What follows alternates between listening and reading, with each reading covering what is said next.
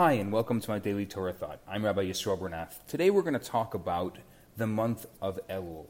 This past week we celebrated Rosh Chodesh, the beginning of the new Jewish month. And it's not just any Jewish month, it's the month of Elul. Elul is very much characterized, not so much by anything that takes place within it itself, but rather by what it acts as a preparation for. It's almost completely overshadowed by the coming high holidays, the solemn, the seriousness, the coming days of judgment, the days of forgiveness. You know how it is, book of life, book of death. It's this month of Teshuvah, this month of return to the ideals and standards that perhaps over the year we may have drifted from. So starting from Rosh Chodesh Elul, the first day of Elul, Rabbi Yosef Yitzchak Schneerson writes in his memoirs, the palatable change came over the streets of Lubavitch. A wind of seriousness began to blow, a wind of Elul. The Jewish mystics regarded Elul as more than anything else a month of opportunity. All year long, the king resides in his palace, and it's not easy to get in to see him. Only someone who has been granted an audience, only someone with the proper credentials is allowed into the palace. At every doorway there are guards examining those who wish to pass through, determining their worthiness. Even after being found deserving of entry, the supplicant approaches the king as he sits in his royal chamber, awesome and unapproachable in his overpowering glory. But once a year, the king leaves behind the majesty of the palace and the glory of his capital city, and he walks out into the fields amongst the common people.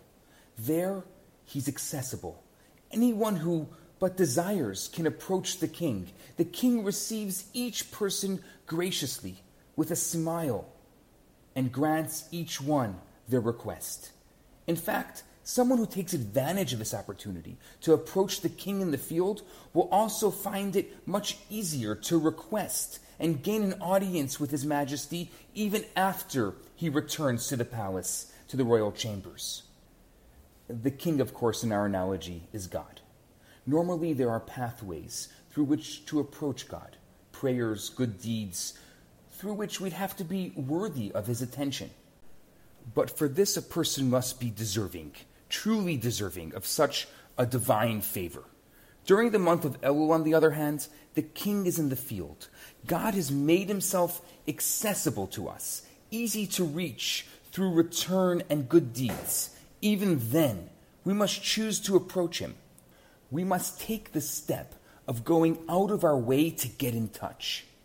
But when we do so, there are no checks and balances. We are assured good grace. We're assured reception and forgiveness. And when we take advantage of the days of Elul properly, during the following days of Rosh Hashanah and Yom Kippur, when the king sits in judgment in all his glory and majesty, we can still have faith in God's kindness and forgiveness. Every day presents its own special opportunity. May we all utilize properly the potential of every moment, using this time of Elul to connect with and become more aware of our spiritual selves. And may we and the entire world around us be inscribed and sealed for a good and sweet year. I'm Rabbi Yisroel Bernath. Have a fantastic day. Hi, Rabbi Bernath here. I have some great news for you.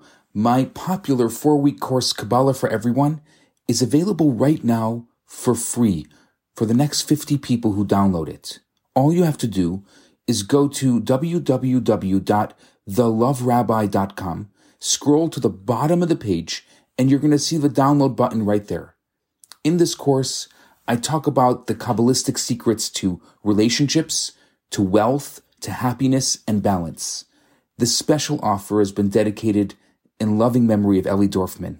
I look forward to hearing from you and hope you enjoy the course. Now on to today's episode.